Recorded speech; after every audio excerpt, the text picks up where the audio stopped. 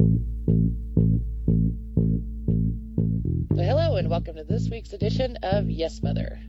Today, we're not doing any Bates talk, we're not doing any Buffy talk, no Angel talk. Today is our top 10 movie list. This is something a listener of ours requested we do a long time ago, and we're doing it. So, I'm Sue. And I'm Em. I can't seem to face up to the facts.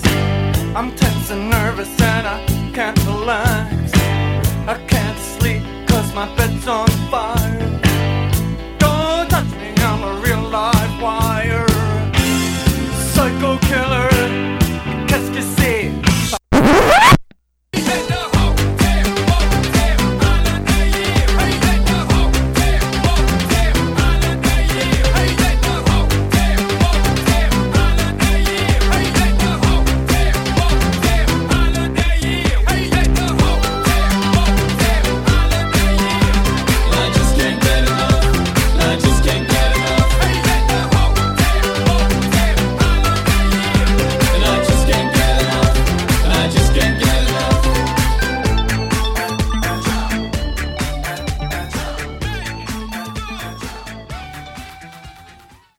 Welcome back. Yes. No matter what, we were going to do this. No matter how many tears and how much sweat. How many sleepless nights and spreadsheets. And how many scribbles out and additions. And I should take a picture of my top 10 and I post it on too. Facebook. It's hilarious. You would not believe how many scribbles and arrows and like seriously, it cracks me up. How many movies went from contenders to top 10 and then back to contenders and then back to top 10. Yep. But it's done. It's done. So, And I went more sentimental. When it all was said and done, I chose sentimental favorites. I did too. I don't want to lose listeners by having people listen to this and then be going, those are the movies Emily thinks are the greatest movies ever made. No, they're not. This is not that kind of list. This is a list of movies that are my favorites. They're Same. just my favorites. Yep. I agree. My list is definitely not the top 10 best movies in the world. I think some of them are on lists that are considered some of the top, movies. Like maybe in the top 100. Yeah, but these I probably have a couple too. Yeah, these are my favorite movies. These are the movies that, if someone had a gun to my head and was like, you are going to be on your own for the next 10 years, you can take 10 movies with you. These are the 10. People usually say Desert Island, not gun to my head. I thought Desert Island was a little too cliche. Well, your imagery was great. Thank you. Yep. These are the movies out of my collection I would grab. I think I do own all of them. And yeah, they're just the ones I would watch over and over again and be happy watching. But agreed, not what I consider the top 10 best movies ever. So, all right. Start with me. And mine are not in any particular order either. They're not? That was one of my biggest annoyances, was putting them in order. And oh, really? I'm still iffy about my order. Yeah. I mean, I would say for the most part it is. But, I mean, it was almost impossible to even put together a top 10, let alone rank those. So, I mean, I would say, no, mine's not. Right. I'm just going to keep mine in the order, but just know that they have been moved around, and I've sweated, and there's been tears. Yes. Oh, yes. I had to give myself, I gave myself the same deadline we gave the listeners because I would have just worked on it. So I was like, okay, November 1st. And I haven't looked at my list until last night. So, and I didn't do any I think I did one more tweak last night, and that's it. So, okay, so my number 10, I'm just getting it out of the way, is the Lord of the Rings trilogy. It's been on many people's lists today. I know, I was happy to see that, because it's another one that is kind of popular to hate on it now. Really? Yeah. So yeah. Haters gonna hate. Haters are gonna hate, and I don't care. But the Lord of the Rings trilogy, if I had to pick one, mine's Return of the King, the third one. Mm-hmm. I love Middle-earth. I love the Shire. I love hobbits. I love Gandalf. I love Rivendell. I just love this whole world. And Peter Jackson did a fantastic job bringing that world to life on the screen. You know, I've read the books. I read them for the first time in 7th grade, and I've read them 3 times since then. And just never in growing up loving those books, never did I think there would ever be a good movie of it, and he nailed them. So I know there's a lot of walking. I don't care. They're walking in Middle-earth. I love Middle-earth.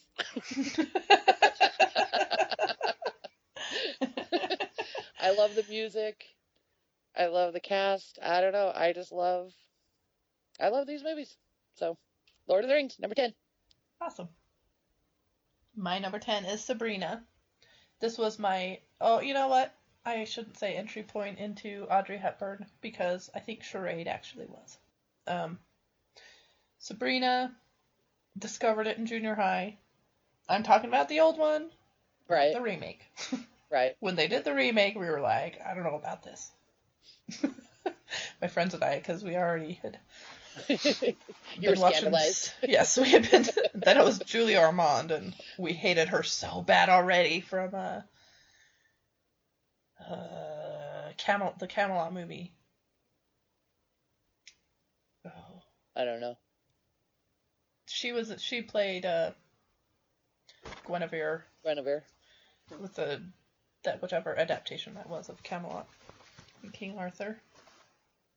So when she was the new Sabrina, and it was Harrison Ford, whom we loved, right, and Greg Kinnear loved, and it was her, and we were like, nope, we just hate her, and anyway, love the original. And actually, when they've been talking about they've been talking about Audrey Hepburn in the latest You Must Remember This, and they talk about what a hard time they had. I'm a big Billy Wilder fan. Mm-hmm. Seen them all of them, many times. And it's apparently, what's his name? Darn it. Humphrey Bogart.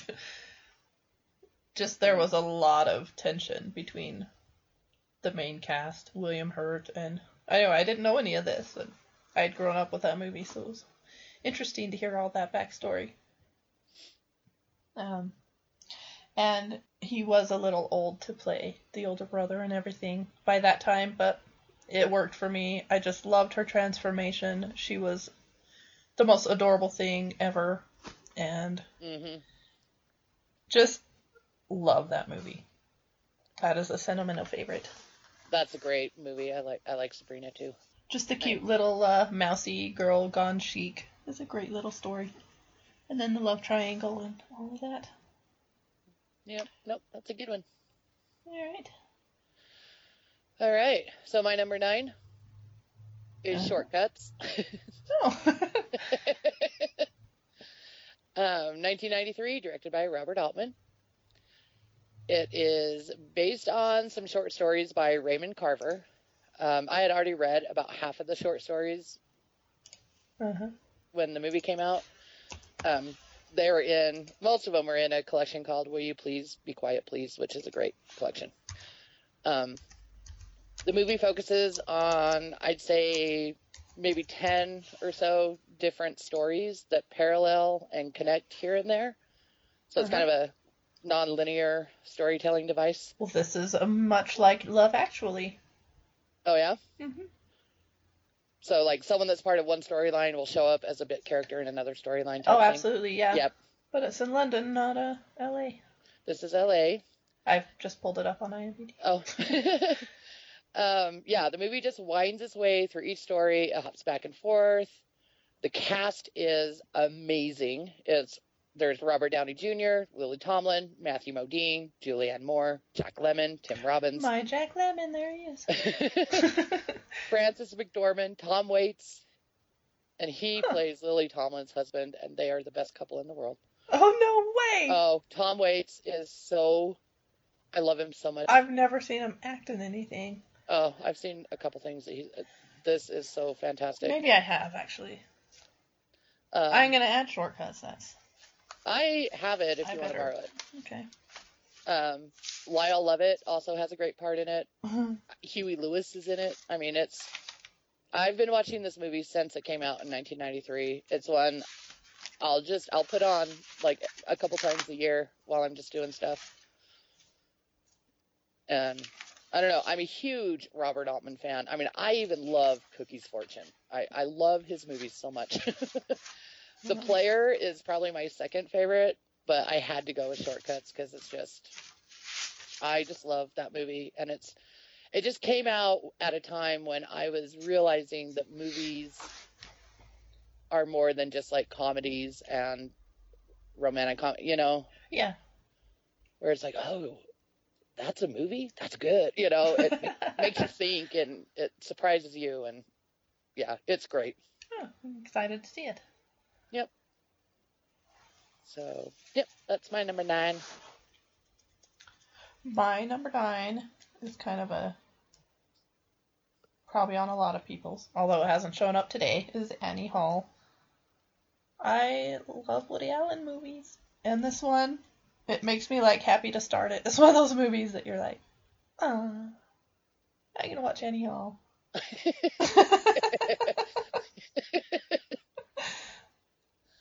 I love Annie Hall too. I squealed a couple months ago when it was added to Netflix. I was like, ooh, I can watch this anytime I want. I didn't know that. Yeah, it was just recently added. Sweet. Yep. I'm going to watch it. It's just a favorite. It's one of those rainy day. Yep. I feel like watching Annie Hall. There's not much to everyone knows that movie. Yeah. And if you haven't seen it, you gotta see it. You gotta see it. It's a good intro to Woody Allen. It is. It is. Yeah, I would say it's definitely in my top 3 favorite Woody Allen movies. Mm-hmm. I would say that, Hannah and Her Sisters, and I love Manhattan Murder Mystery. I love that one too, and that was Diane Keaton. That was a later one. With Alan Alda. Yeah. Yep, that's a great one.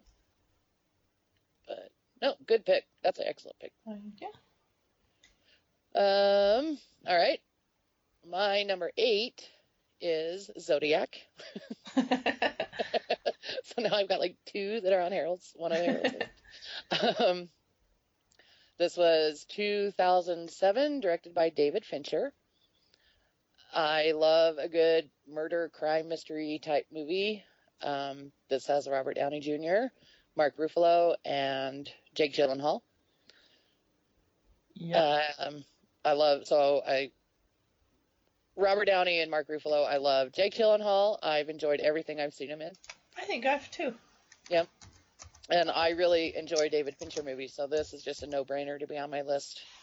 And I've just always thought the Zodiac Killer was a especially interesting story, Yeah. So I was happy when I heard this movie was being made, and it's damn near perfect. It's great. I mean, they did such a good job, because it's mostly based, in the 1970s, and they didn't go, over the top with the late 60s, early 70s. Sometimes movies will just kind of overdo it when it comes to, the costuming and the hairstyles. Yeah. I don't Dazed know. and Confused-y, It's fine. Yeah, those are teenagers. Right. I don't know. It's in this movie, these are all professional men. They work in a newspaper office, and some of them are, detectives and stuff, and like their hair is just perfectly shabby, and they don't overdo it with like the plaid and stuff. I don't know. It looks like you're in that time, and yeah, it's just great. It's really fun to see. It emphasizes so much on the task of like investigating and putting pieces together, because the Zodiac killer killed in all different counties in California, not just like northern. He also hit southern, and so it's just interesting to see like pieces fall together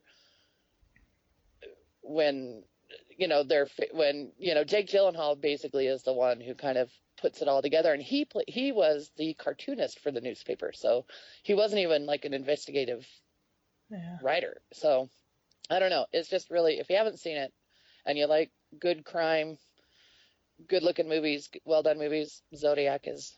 Oh yeah, it's excellent, and it's just well done, and it is. I mean, it's very well acclaimed. It's it's a well acclaimed movie, and it's really good. Yeah, and there's a lot of like little suspenseful scenes without like big action. Yeah, I don't know. It's just really, really good. Absolutely. I've only seen it twice though. It is also on Netflix. I know, it's on my list, and I look at it and I'm like, I should see that again. Yeah. In fact, I may have only seen it once. Not sure. I own it. I'm quite positive I own all the movies I have on my list. I own most, and I've owned them all in the past. Right. In like different VHS. Yeah. Some I've owned both. Okay, good pick. I chose as number 8 the movie School Ties. It was 1992, Brendan Fraser.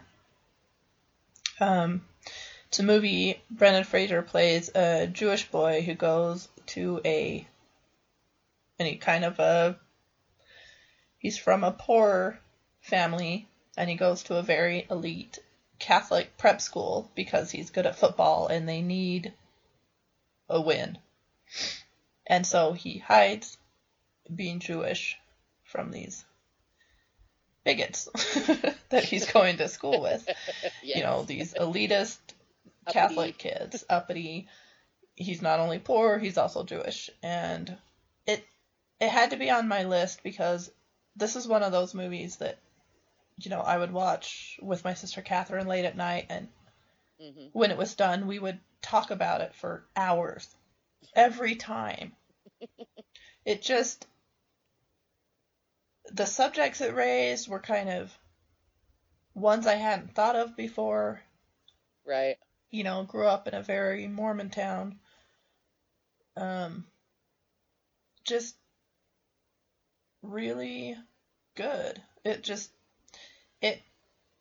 It's one of those movies that awakened me to certain different lifestyles, different ways of living that had a huge impact on me for the rest of my life. And so I had to add it.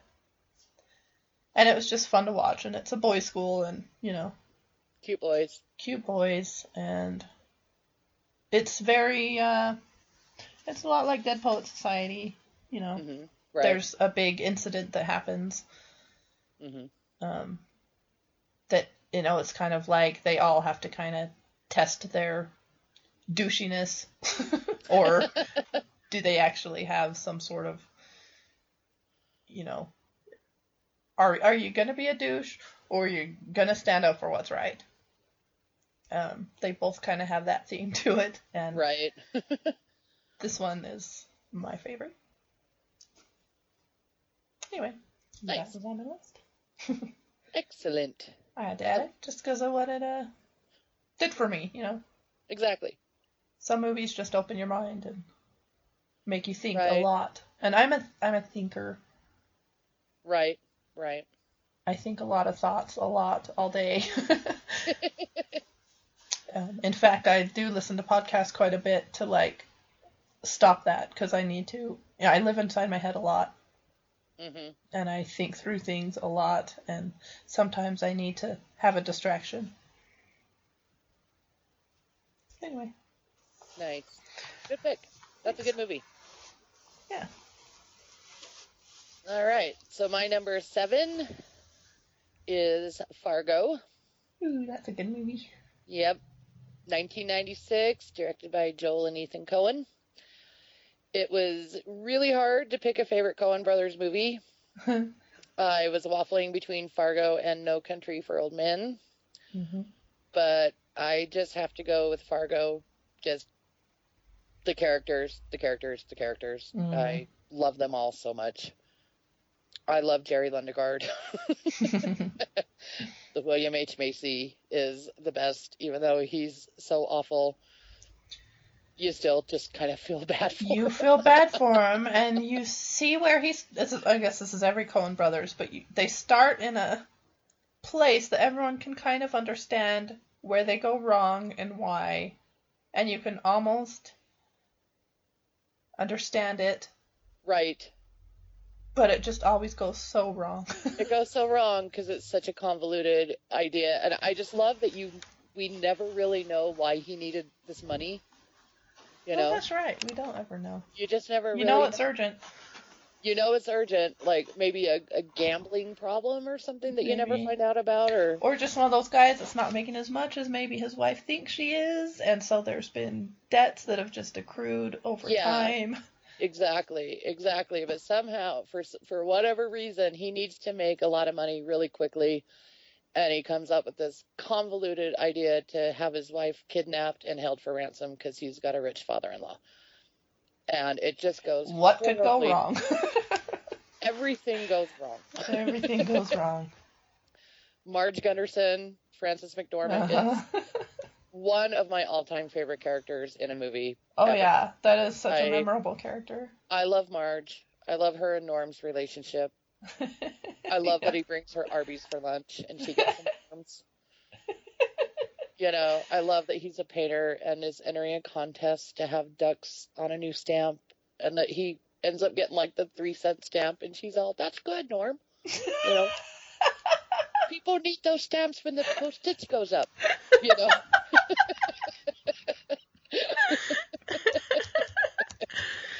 I just love them. I love it when Marge is talking to the two prostitutes. I love it when she goes to lunch with that guy from high school. I don't know. This is such a great movie. I don't know. It holds up too. You can watch it and I don't know. The Coen brothers are just masters at storytelling and character development and just giving you an idea of you just feel so cold watching this movie. You know? Some of the scenes. And just the end is so chilling. Oh, it is. It is when she, you know, there's the Sierra. Yeah, and he's putting the wood chopper. The wood chopper scene. Yeah, and just when she's driving the guy back, you know, to, you know, process him or whatever, and just her little speech, you know, she's like, "It's a beautiful day," and you know. This is all for money, you know, because so many people end up dying, and it's just such a fantastic all-around movie. So that's my number 7.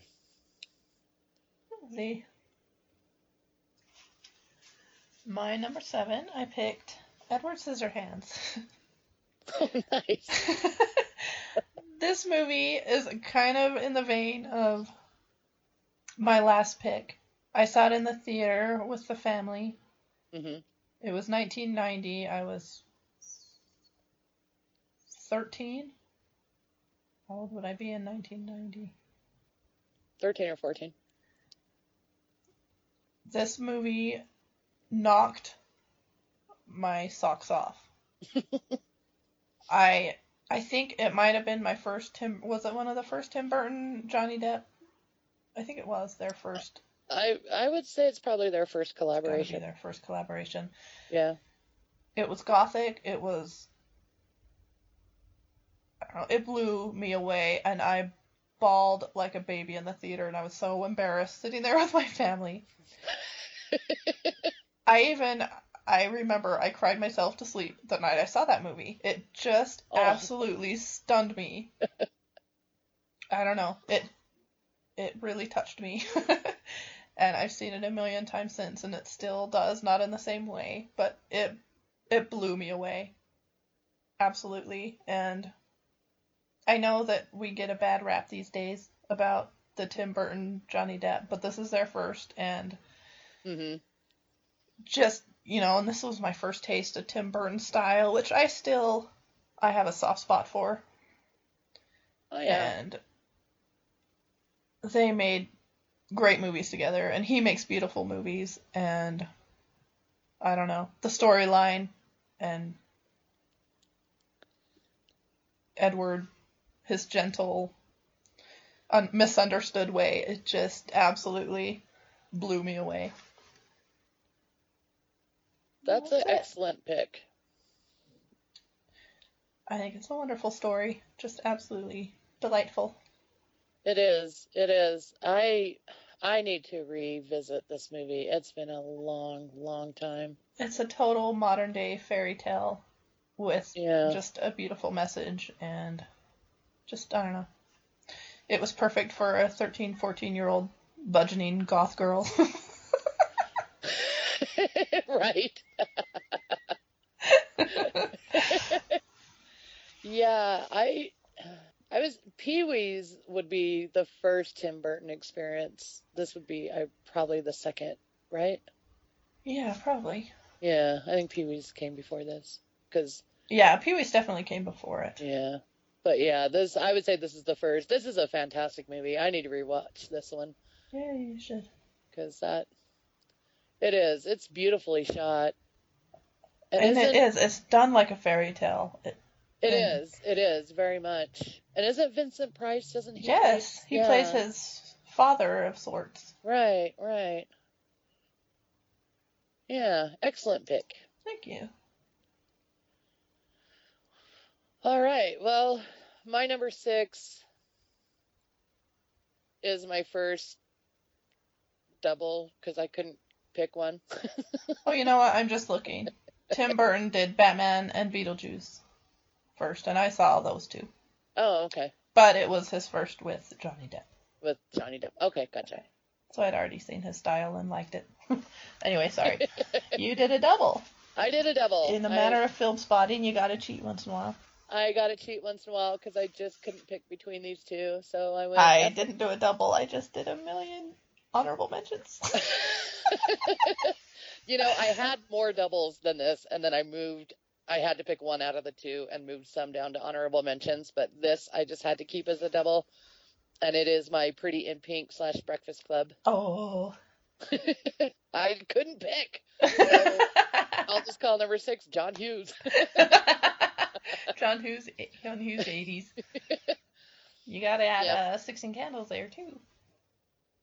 Yeah, but Pretty in Pink and Breakfast Club, I like 16 Candles, but not nearly. Right. The other two in a different category. Yep. I just don't like it nearly as much as I like these two. I was the perfect age when these movies came out. I was 14 when Pretty in Pink came out and 15 when Breakfast Club came out. And the Breakfast Club, I love how it's primarily set in just one location, the library at a high school. It realistically depicts what could happen when 5 different people are locked up in a room together, I think. Yeah. It's pretty believable. Yeah. I don't quite buy that Allison and Andrew would get together, but I did buy Claire and Bender getting together. Yeah. Bender is just the best. I love him. I love him talking about his father and falling through the ceiling. I just love it when they're all sitting around together and talking. It's just a great movie. Pretty in Pink, that came out at the end of February of '86. I turned 15 on March 3rd. So I remember Mom taking me and a bunch of my friends to see it for my birthday, and we about died. we could totally relate to how much of an outsider Andy felt. That's the Molly Ringwald.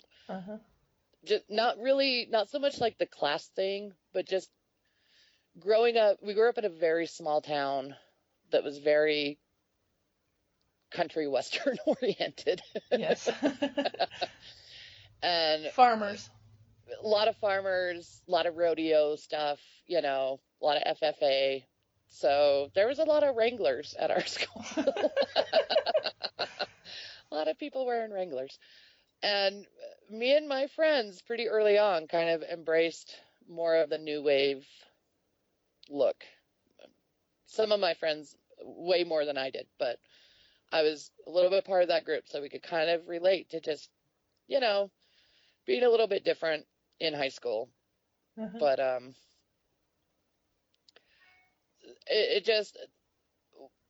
just love this movie. I love Blaine. I love Ducky. Ducky's probably my very favorite 80s character. I'm with you. Yep. I love Harry Dean Stanton as her dad. He's adorable. The soundtrack, I wore out 2 cassettes of this soundtrack. I probably listened to it, maybe 1,000 times or more. I mean, Psychedelic Furs, OMD, New Order, Echo and the Bunnymen, The Smiths. Just such a great soundtrack. Yep. I had it. Yep. And yeah, I love it. I love James Spader in it. I thought he played a great sleazy guy. He still does. Oh, man. Yeah. I remember we totally thought Andrew McCarthy was just going to be a superstar, but he made some poor choices after Pretty in Pink. But he was so adorable in this movie. So yep, that's like my high school movie, those 2. Awesome. Yep.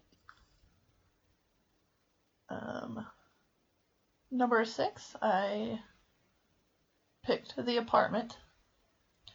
Jack Lemmon and Shirley MacLaine. I love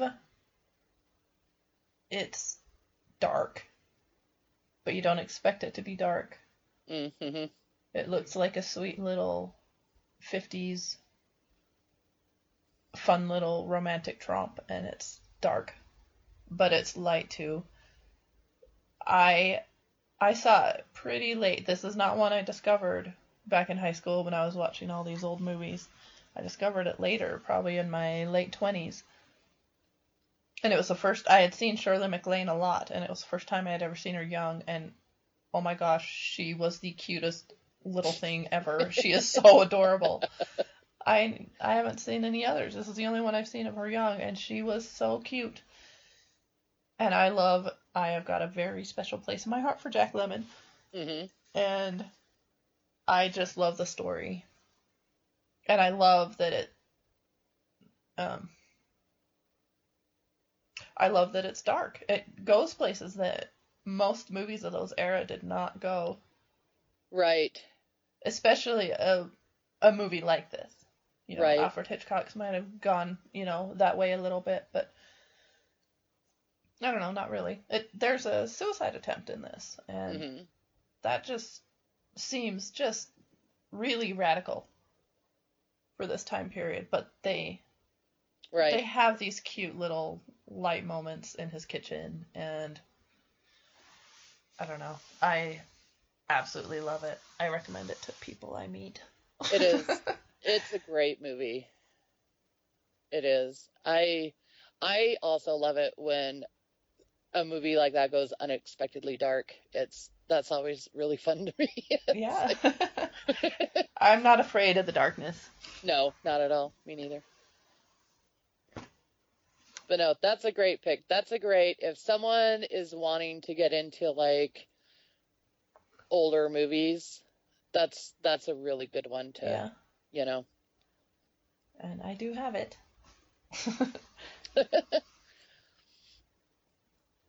Right on. All right.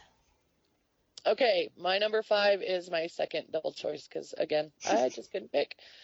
And it is Monty Python's Holy Grail and A Life of Brian.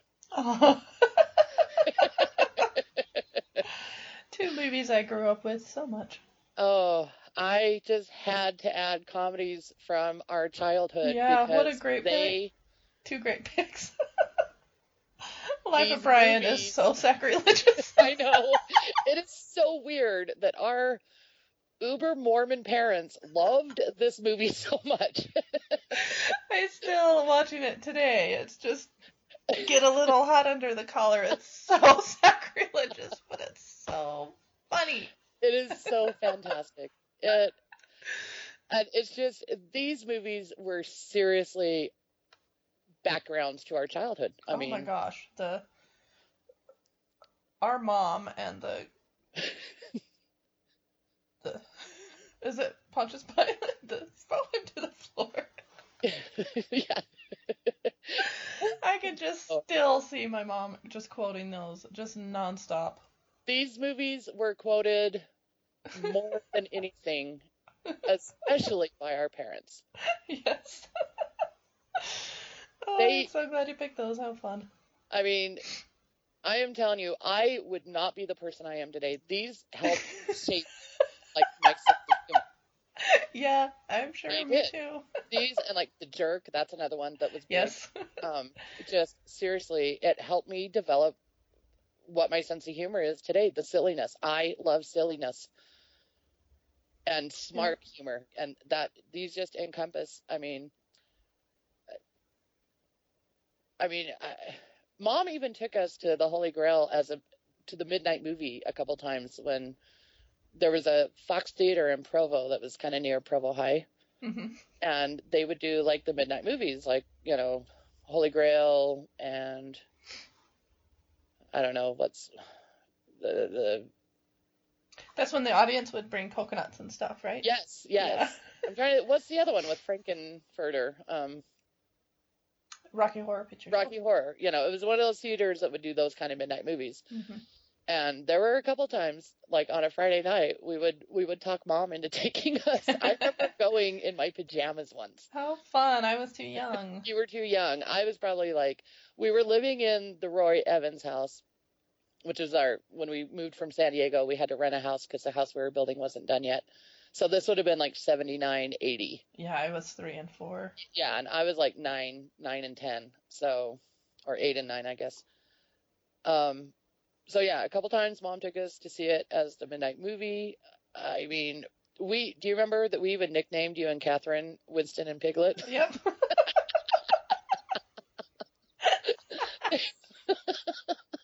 I was Piglet. Catherine was Winston and Emily was Piglet, and they're the two female doctors in the Castle Anthrax. Winston, Piglet. Oh man. Oh, yeah, and then I love these movies with all my heart. I really do. I will be buried with these movies. I adore them. I love that. They bring back such fantastic silliness from my childhood.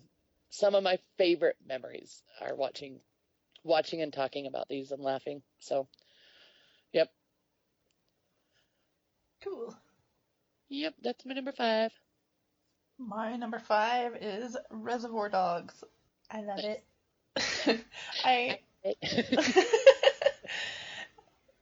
There's something about Reservoir Dogs that's I have a hard time rewatching Quentin Tarantino movies. They take a lot out of me. Mm-hmm.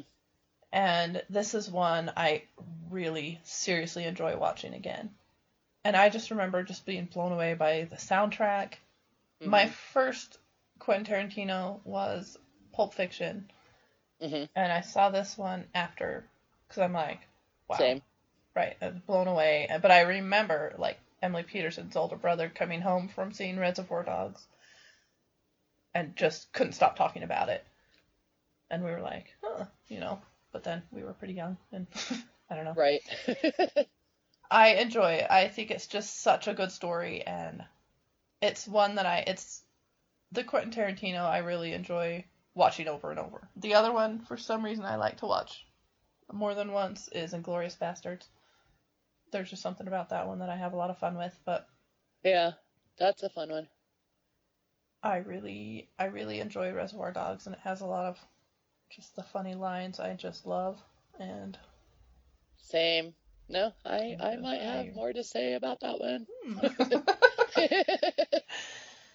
Anyway, I absolutely love Reservoir Dogs. And it's one that I can talk about a lot, too, and it's just so fun to talk about. And it is a really fun one to talk about. There's just a lot that happens, and there's a lot that you don't know while it's going on. Yep.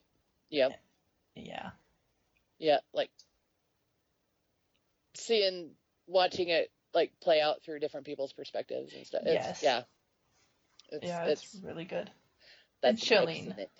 Very chilling. Okay. Oh, yeah, it's a very good movie. Well, excellent pick. And just cool. Totally cool. It's so cool. There are very few cooler movies that have ever been made. I agree. Just the look of it, the aesthetics, the outfits, the color names, and I don't know. I love it. Okay. Yep. Mr. Brown, that sounds like Mr. Shit. I can watch. It's on YouTube. The naming colors and why do I have to be Mr. Pink? I love it how Steve Buscemi hates being Mr. Pink. I just absolutely love. He's like, I'll be Mr. He picks another color. He's like, no, I got that guy in another job. Yeah. That's a scene I can watch a lot. Yep. And it's on YouTube, and I do watch it every once in a while. Just that scene. Oh, that's awesome. I'll just watch that little scene. I will. Okay. Okay. My number 4 is Terminator 2: Judgment Day. Ooh. 1991, James Cameron. Yeah, that's another one. I just remember it coming out was such a big event and just talked about everywhere all the time. It is probably my very favorite movie experience I've ever had. Really? Yep. Seeing it in the theater, because it just blew everyone away. I mean, I'm a sucker for action movies. Terminator 2 is my favorite. It is one of those, I will watch it every single time I catch it. Huh. Linda Hamilton kicks ass. I love the storyline. I love that the Terminator comes back, but this time to save them. I mean, the scene when he and John go to the hospital to break his mom out is so great because she sees Arnold Schwarzenegger and just, oh, that scene is so fantastic. She's so scared. You know? Yeah. It has been a long time, and I only saw it. I've seen it once all the way through, and then parts. I bet you I've seen this movie close to 100 times. Oh my gosh. I love this movie. I mean, it's so fantastic when the T-1000 shows up and, oh, just, you know, the special effects in this movie, you had just never seen this before. Like when he turns into the security guard, or when he becomes the liquid metal and like pours himself into the in the helicopter, and you know, and just such great iconic scenes when John's on the phone with what he thinks is his foster mom, and then it that's goes cool. up in the kitchen, and it's, you know, the T-1000, and he's got like he turned his arm into like a sword, and you know, he stabs her through the neck. I mean, it's just, oh, and he freezes and explodes. Oh, it's such a great movie, and the story is good. And a lot of times in action movies, the storyline is so bad and doesn't make any sense, and it's just all about the explosions and the car scenes and all that. But not this one. This one is just a great marriage of the two. The story and the action is just, it just can't get better. When it comes to action movies, it just doesn't get better than this one. I love it so much. I might have to revisit it. And I remember going to the theater with my boyfriend. It was when I was dating Brent. And going with him and like 4 or 5 of his, you know, buddies.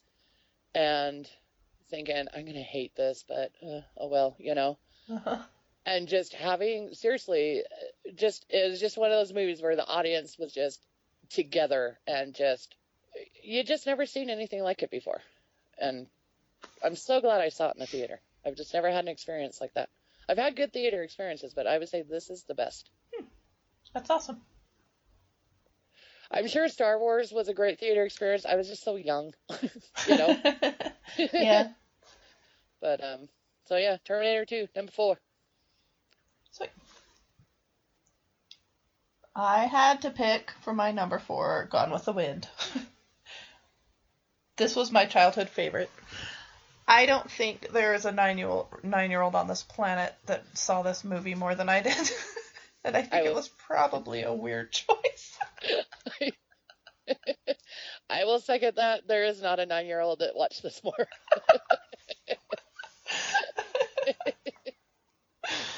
We watched it here, watched it at Emily's house, we watched it at Amy's house. We were just these little girls, and we loved it, and we loved Rhett Butler, and we hated Ashley so much.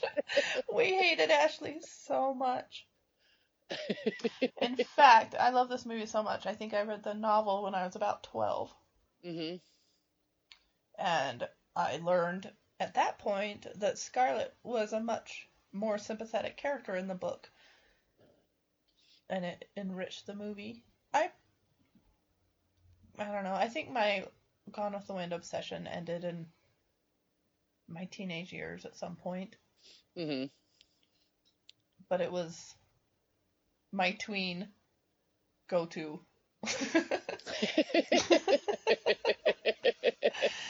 I haven't seen it in a long time, but I don't know. I had to add it because of just what it meant to me from a young age. Oh yeah, I'm not surprised at all that it's on your list. And my friend, I don't know, I just happened to have friends that were obsessed with it too, and my friend Emily had a Mammy doll, and she had a little red petticoat. Oh, boy. Oh, and I was still pretty young when someone made a sequel to it and it was called Scarlet, a book, and it was huge, and I was probably about 14, and I read that too. Mm-hmm. Anyway, that little world, just loved it. You love Tara as much as I love Middle Earth. Yes.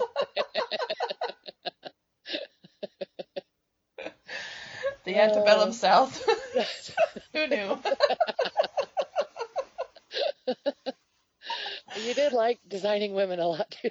I did. Kat and I watched that a lot. That's funny.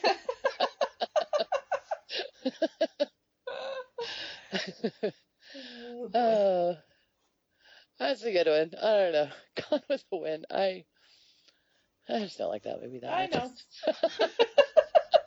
I am an island, but that movie's it's meant a lot. Back in the day, I would have been shocked. My little younger self would be shocked if I didn't add it. Right. No, I understand totally. That's what this list is. Yep. Well, I remember the listener that suggested we do this is, it's finding out people's favorite movies is kind of a nice little insight to who you are. Yes. Absolutely. I had so much fun reading everybody's list that wrote in. Exactly. Little insights. All right. So my number 3 is To Kill a Mockingbird. Ooh. 1962. Oh, I hate that. I didn't name my daughter Scout or anything like that. Nope. The thing with the movie that everyone thinks is weird is I've only seen it once. What? I am just... That movie, I don't know. I have read the book no less than 15 times. Mm-hmm. And I have an old copy of it that I have written in so much. Now that is a book version of shaping my life. When I read it, it blew my mind and introduced me to subjects I had never even thought about and shaped me. Absolutely shaped me. Mm-hmm. And when I first read it in 7th grade, I'm like, I'm going to have a daughter named Scout. Yep. So I love that pick. I thought about it because that's like my all-time book, but the movie I just did not embrace. Although there's no reason why I wouldn't. I mean, I think it was well done. And Gregory Peck, holy crap. Oh, Gregory Peck as Atticus Finch is another one of those brilliant casting choices where no one else could have played Atticus the way. And so Atticus fantastic. is definitely my favorite character, and probably of books he's in my top couple. And Scout's not, but there was something so cute about a little girl named Scout, and I just don't know if I could get away with naming a boy Atticus. And I didn't have any boys. I only was blessed with girls. But no, I love this movie. I can watch it over and over. I love the book too. I've read the book probably 5 or 6 times.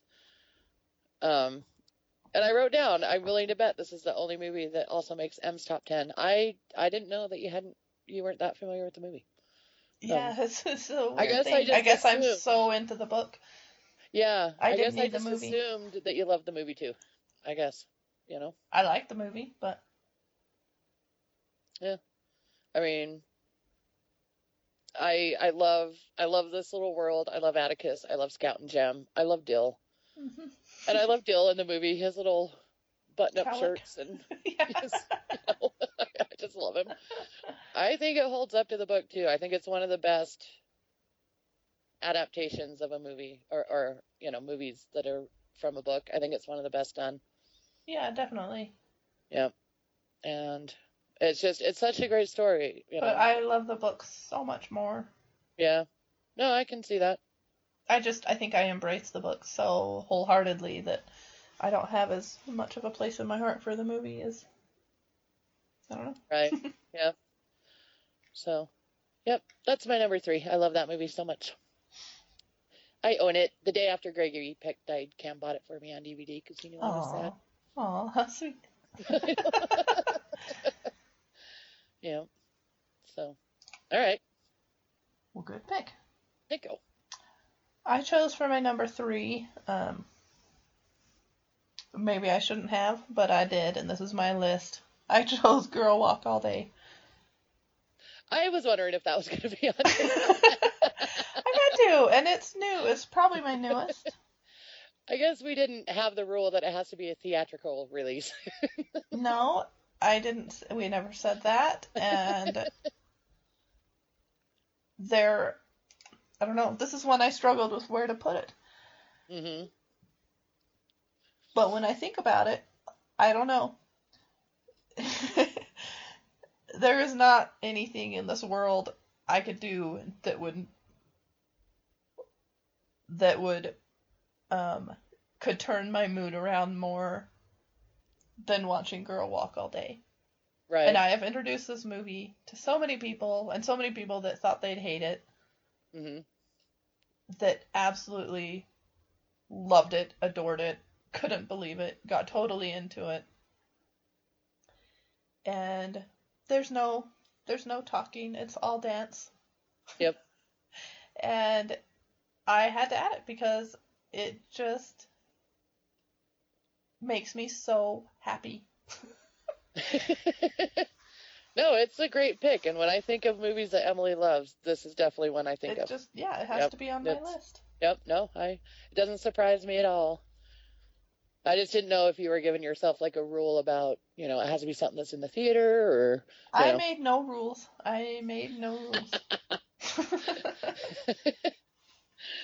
Nice. I didn't make that rule either, but mine all happen to be theatrical. So, no, that's a good. And where can people see it if they're listening and hearing about this for the first time? Well, now, last time, I put one of the songs that appear on it in our last McKinley cast, and Dave Maresca from the DMV podcast Empire sent me a message going, "Where did you get that compilation that you played at the end?" And I'm like, "Oh, let me tell you." I'm glad you asked. And you are going to be glad you asked. Because not only are you going to find out, you're going to have a movie to watch, and anyway, I haven't heard back from him about it, but so maybe that's someone that hated it and just hasn't wanted to tell me, but he enjoyed that little song I played from it. Anyway, when I looked it up, the website was down, and I don't know if that was wrong or not. So let's look. Oh, it's back on. Okay. Yay. You can watch it online for free. Girlwalkallday.com. There's a little button that says watch the film. And watch it. Watch it. Watch it. I'm one of those that Emily had recommended it, and I finally watched it, and was like, oh, yeah, this is fantastic. It is so good. The music is so good, and the dancing is unbelievable. It's unbelievable. Yeah. And it just, like I said, it will bring a smile to my face. I don't know how many times I've seen it. I've seen it a ridiculous amount of times in the past, I don't know, almost 2 years. I discovered it fairly early, and I was able, at that time, I have a copy of the DVD that was actually, like, assembled and mailed to me by the director of the film, and he doesn't do that anymore. So I don't think you can get it on DVD anymore. And so right. I'm going to hold on to that copy I have nice and tight. Yep. Anyway, it's nice. for free. The soundtrack, it was based on a girl talk album called All Day, which is also available for free because it's basically just mashed up songs, and so there's no way they could ever afford to get all the rights to actually release it. So he just releases it online. Yeah. You have to kind of at least tolerate rap and hip hop. Yep. Because there's plenty of that, but it'll weave together songs that you know very well, everybody. Yes. In brilliant ways, and then they dance to it perfectly, and they came up with a story that's told through dance that is very cohesive and easy to follow.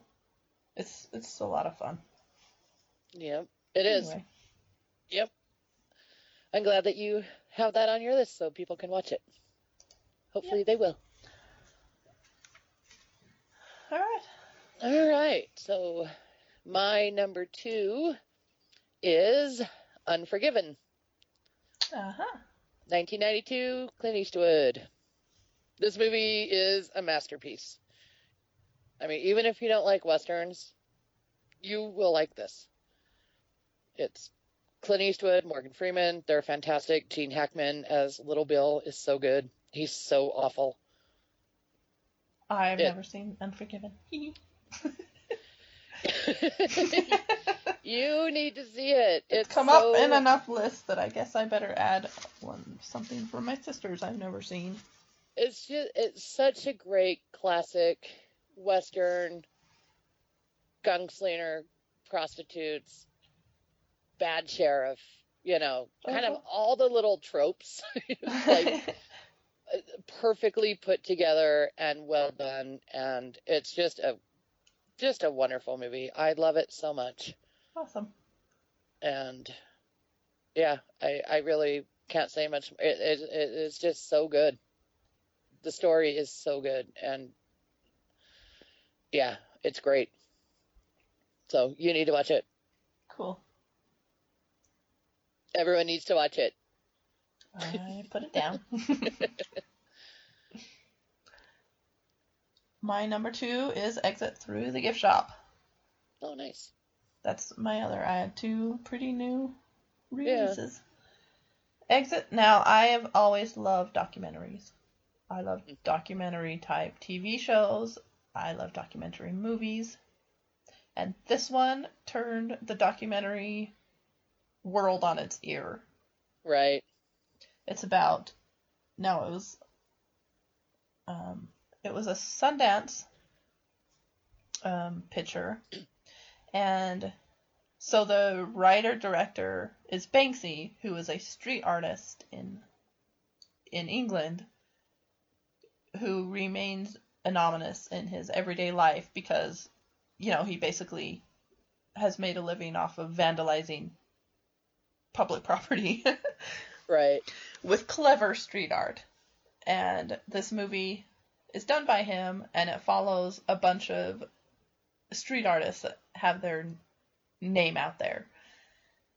And including this guy named Mr. Brainwash, who, I don't know, I don't want to spoil anything. Right.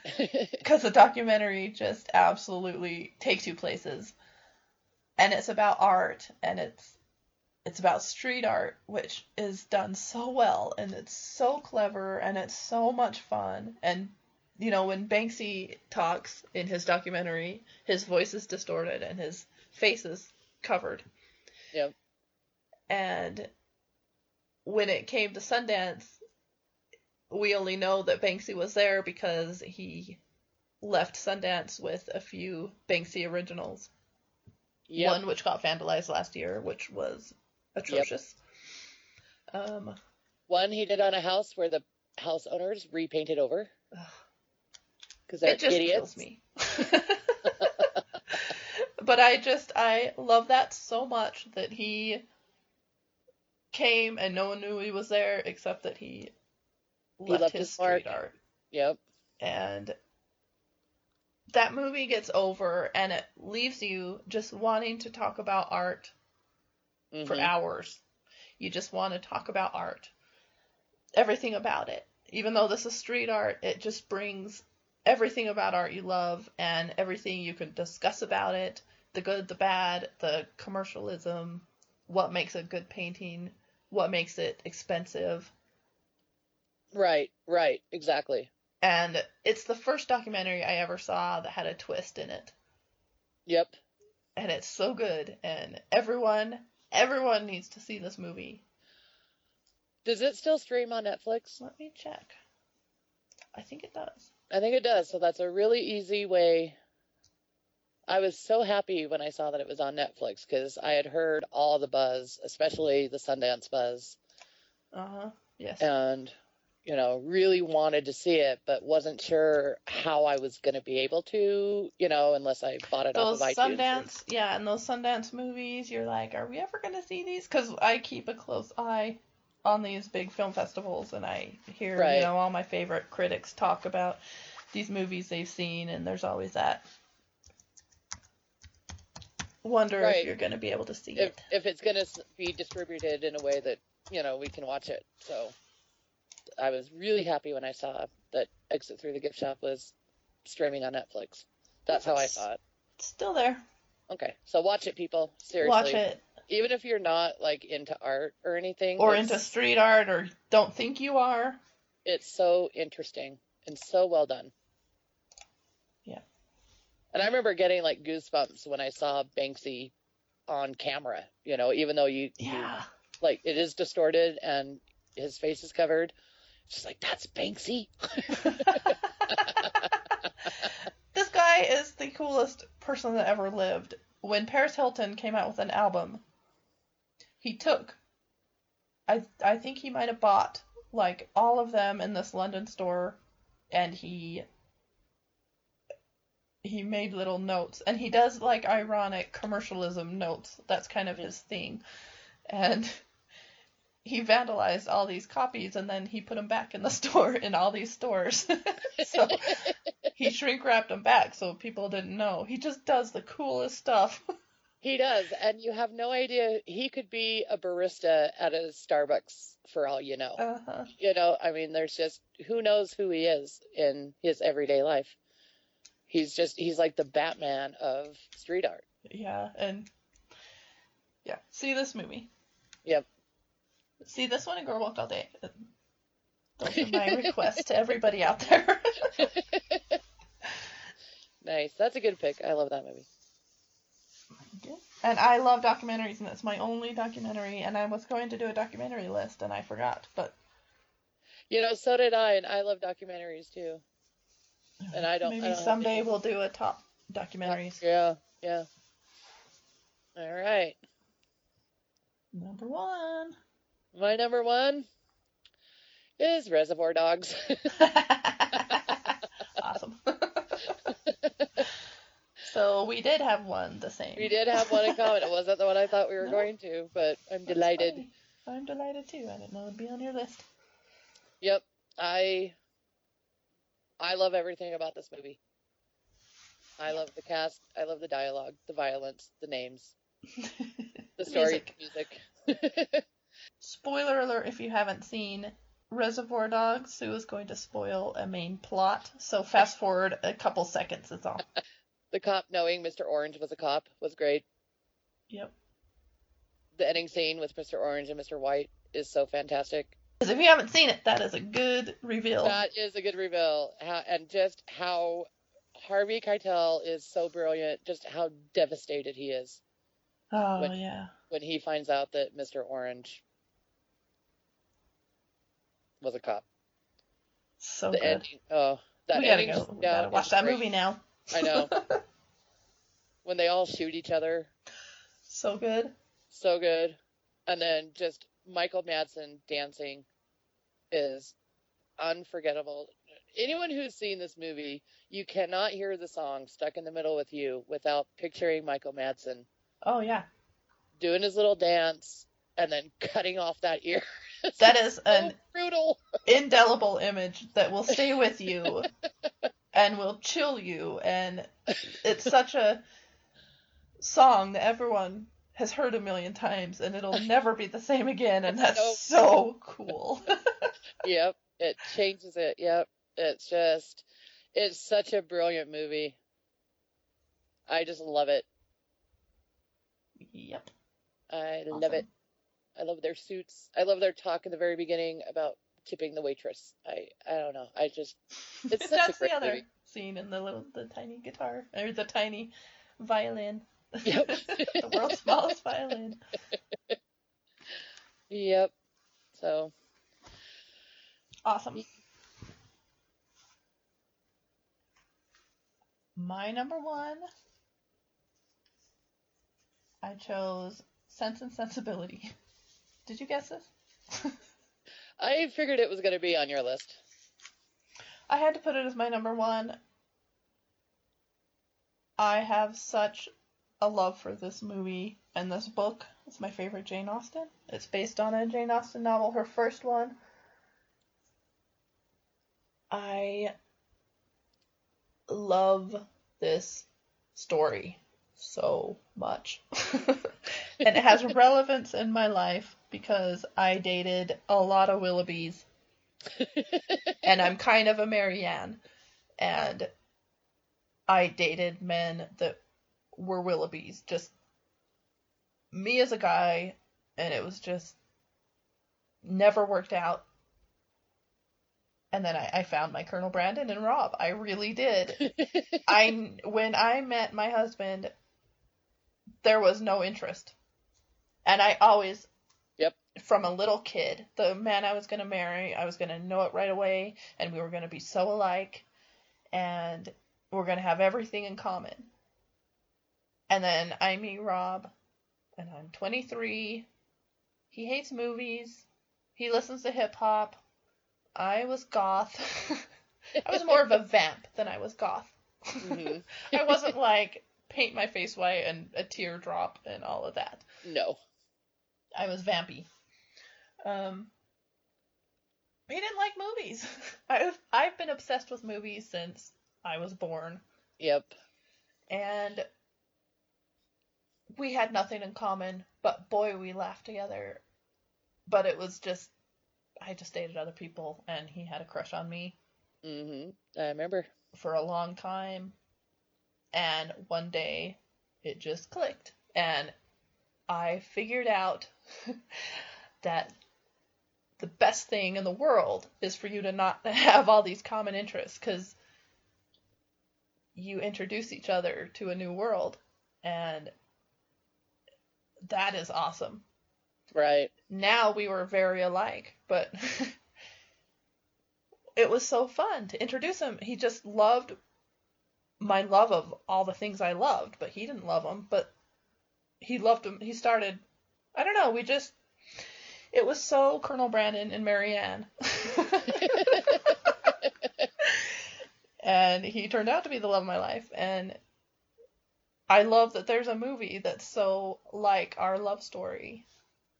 He wasn't older. He's actually younger than me. Spoiler alert. But anyway, he's someone I just didn't think about. Knew he kind of liked me, but one day it just turned, and it totally did. And it's deep and it's awesome. And this was my favorite movie before all this happened. So right. When I realized that we were these two, I was like, holy crap, that's the coolest thing that ever happened. Anyway, I love it. It's funny. It's romantic. Jane Austen ruined the ending. It was her first book, and she really dropped the ball on the end. The book ending is vague. It goes the same way, kind of, but the movie enriched that so much. And it's amazing because, I mean, the director of Crouching Tiger, Hidden Dragon, what's his name? Just dropped. I just totally blanked. Ang Lee. Yeah. It's done by Ang Lee, and it's his first English movie, and it's such a strange surprise that he directed this movie. Yeah, I remember being surprised that he was the one that directed Sense and Sensibility. Yeah. Anyway, he does these beautiful shots, and he went places that I think another director wouldn't have taken care in doing, that just made this movie so well done. And Emma Thompson wrote the script. She plays the oldest daughter, Eleanor, who my daughter is named after. And she's a little old for the book. She's supposed to be the older sister and kind of should have been married by now, but she was not Emma Thompson's age. But it works, I guess, for a movie, because we wouldn't see a 17-year-old and be like, yeah, she needs to be married. Right. But back in that day, she was kind of an old maid. Right. So it worked, so I'm glad. And it's beautiful casting. And the Willoughby in the book, it goes a different way, and he explains himself to her, and he doesn't in the movie. And he's a very unsympathetic character in the movie, but in the book he is very sympathetic, and it makes that love story that much more sad and tragic, and it's so good. To combine the book and the movie together is the perfect thing. Nice. Anyway, love it. It's my favorite movie of all time. I have no problem saying that for my number one. The rest I'm iffy about the placement, but yeah, that's my favorite movie ever. Excellent. I even mapped my love life after it.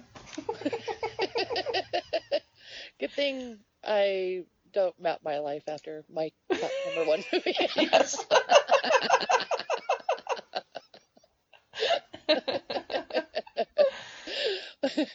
As I just think the contrast between our two number ones is hilarious.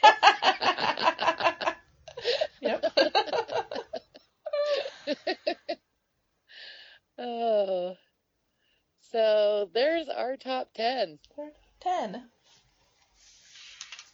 I was going to mention there's a slight funny little tie between two of mine. So a few years ago, I won the Film Spotting's Massacre Theater. Oh, yeah.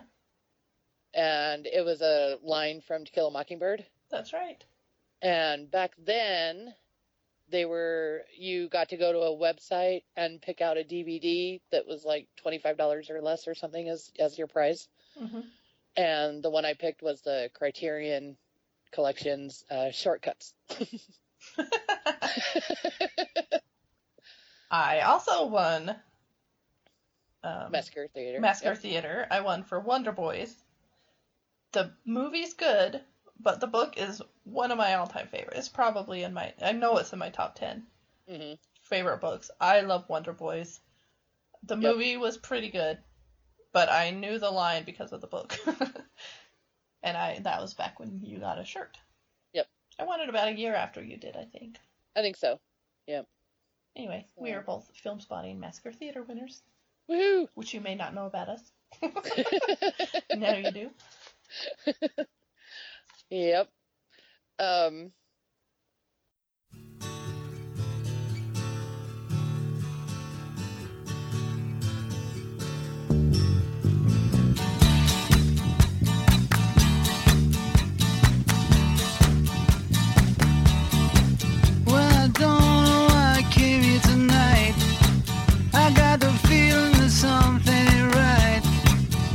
Scared in case I fall off my chair, and I'm wondering how I'll get down the stairs. Clowns to the left of me, jokers to the right. Here I am, stuck in the middle with you. Yes, I'm stuck in the middle with you, and I'm wondering what it is I should do. It's so hard to keep the smile from my face, losing control, yeah.